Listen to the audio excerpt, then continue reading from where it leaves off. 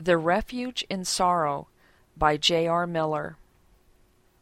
Where to go in sorrow is one of life's great questions, for there are none to whom sorrow does not come at some time.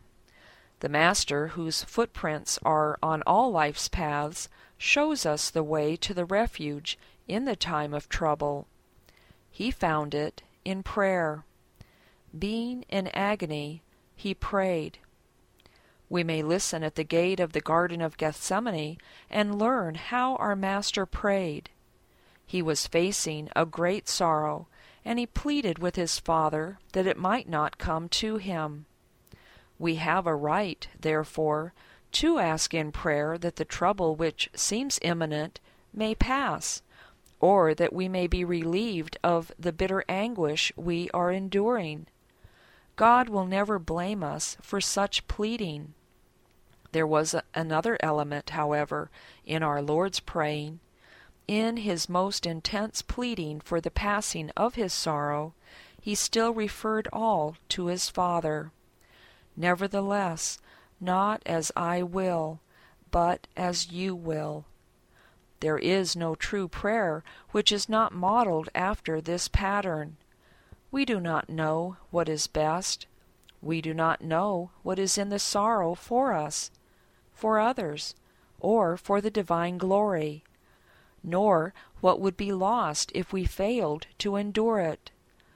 We must leave all with our Father, saying, "Nevertheless, not as I will, but as you will."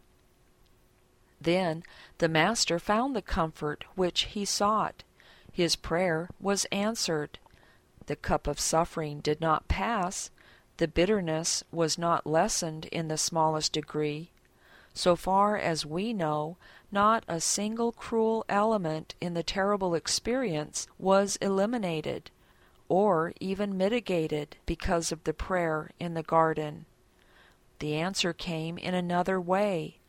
The holy sufferer was strengthened to accept the sorrow and endure it. And was not that an answer? Was it not a better answer than if the dreadful anguish had been diminished? The pleading grew less intense as he went back again and again into the depths of the garden, and at the end the struggle was over. Victory had been won, and he was at peace. Prayer is always answered.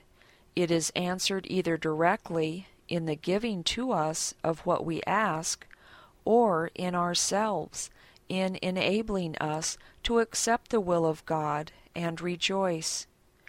We shall never seek this refuge of prayer in vain. We shall always find comfort there and peace, and always God will meet us to strengthen us.